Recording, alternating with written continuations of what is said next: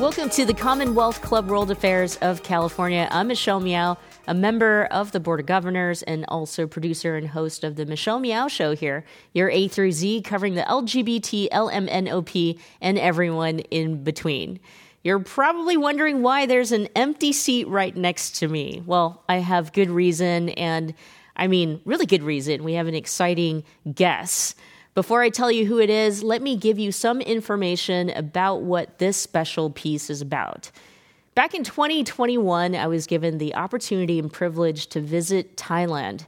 During that year, it was the very first year that a group of young LGBTQ activists brought Bangkok Pride out of political hiatus after 16 years.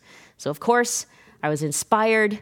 I admired their courage and their tenacity, even if they were putting their lives on the line. Well, now fast forward to 2023. Thailand is looking at passing marriage equality in just a week or so here.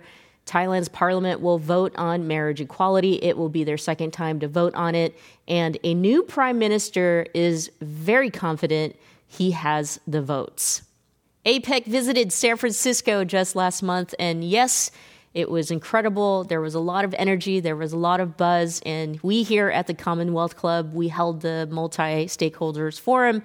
At the same time, there were a lot of security challenges and traffic and protests. You probably heard those in the news. And so that was a big challenge. We had planned on having Prime Minister Srettha Thavisin of Thailand here with us at the Commonwealth Club, but he wasn't able to make it. And so we met him at the Ritz-Carlton.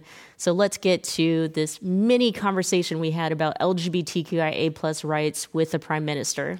Prime Minister Srettha, welcome to San Francisco. It is so special that we are doing this interview here in San Francisco, where we have made history for LGBTQIA plus rights as home to one of the first out openly elected LGBTQ political officials who have made great way for queer people. You yourself has publicly come out for 3 policies on LGBTQIA plus rights in Thailand that you wish to make an impact. Let's talk about those 3 things: marriage equality, gender rights, and also decriminalization of sex work. Yeah, there are many subcategories to those as well, not just those 3 main rights. Let's talk about the most important thing first: the equal marriage rights, which my government will table to the Parliament first week of December, which is going to be the first bill that we table to the Parliament in December when the Parliament open. Do you feel strongly that we may have more support than opposition in comparison to the prior effort? We have the majority in the Parliament. So if it doesn't go through, I take it personally. That's a message. That's a message we can definitely get behind. Talk to us about gender rights very quick, because actually, of all people you would know, you started your businesses and you actually have policies within your businesses that focus on gender rights. This will make a huge impact for the transgender community in Thailand. And so if you can just say a little bit about the importance of why you're working on gender rights, a gender rights bill. To me, it's very natural and common that people should have the right to choose who they want to be. I mean, that's I think it's a basic right. Okay, it doesn't indicate at all any which way or form that you are a good or a bad person. Okay, it's just the right that you should have. I mean, it's natural to me. I don't see any reason why people complicate things on this. The Bangkok Pride team, it's a very young team. Are you just excited, surprised by how much of a movement they have become? They are very eager and aspirational to bid for World Pride Bangkok 2028, which would mean that Bangkok or Thailand would be the first Asian country to do so if they win the bid. If they win the bid, I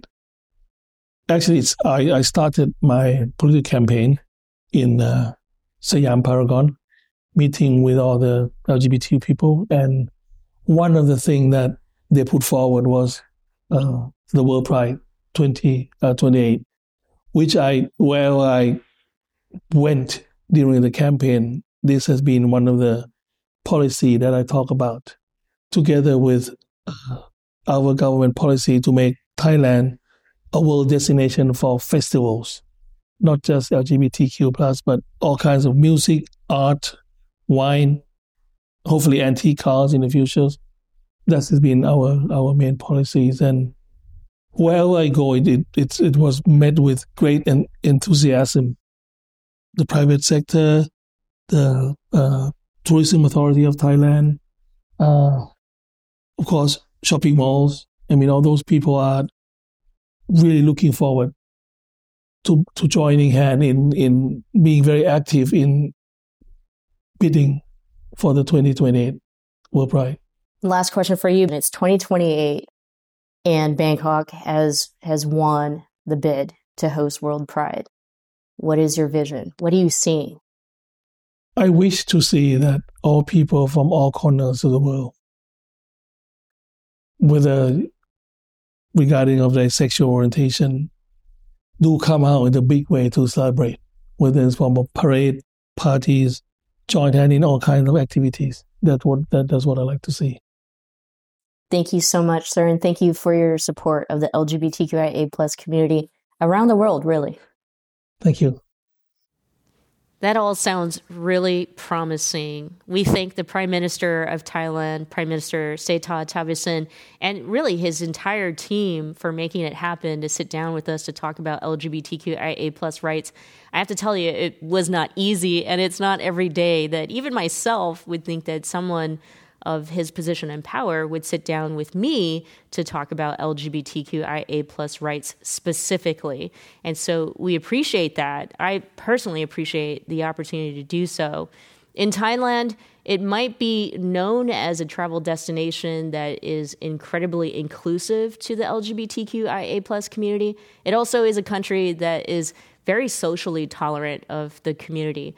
But the laws don't say so. And we spoke about that just a few minutes ago. The 3 critical laws that the Prime Minister is working on is what's on the table. And so we hope they all pass. Therefore, all LGBTQIA+ people in the country of Thailand can move forward with their fight for human rights. The significance of World Pride coming to a country like Thailand will showcase to the world that all things are possible. Remember, I mentioned that the Young Bangkok Pride team did take their pride out of political hiatus, putting their young lives on the line, fighting for democracy and also this opportunity to express their right to a voice and also their right to express themselves.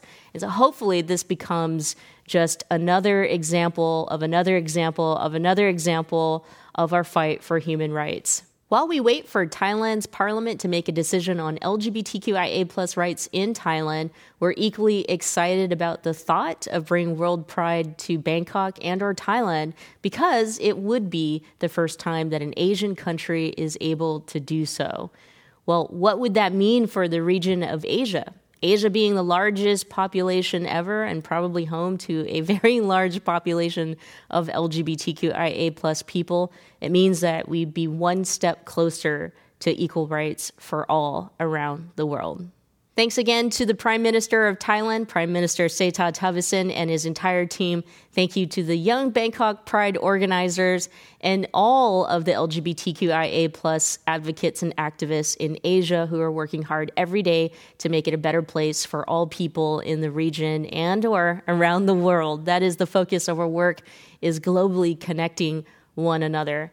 This was a very important piece to me personally, just because I also got the opportunity to experience firsthand of what you can do once you speak up in making change happen. Thanks for joining me, Michelle Meow at the Commonwealth Club World Affairs of California. For all future programs and events, head to commonwealthclub.org/MMS.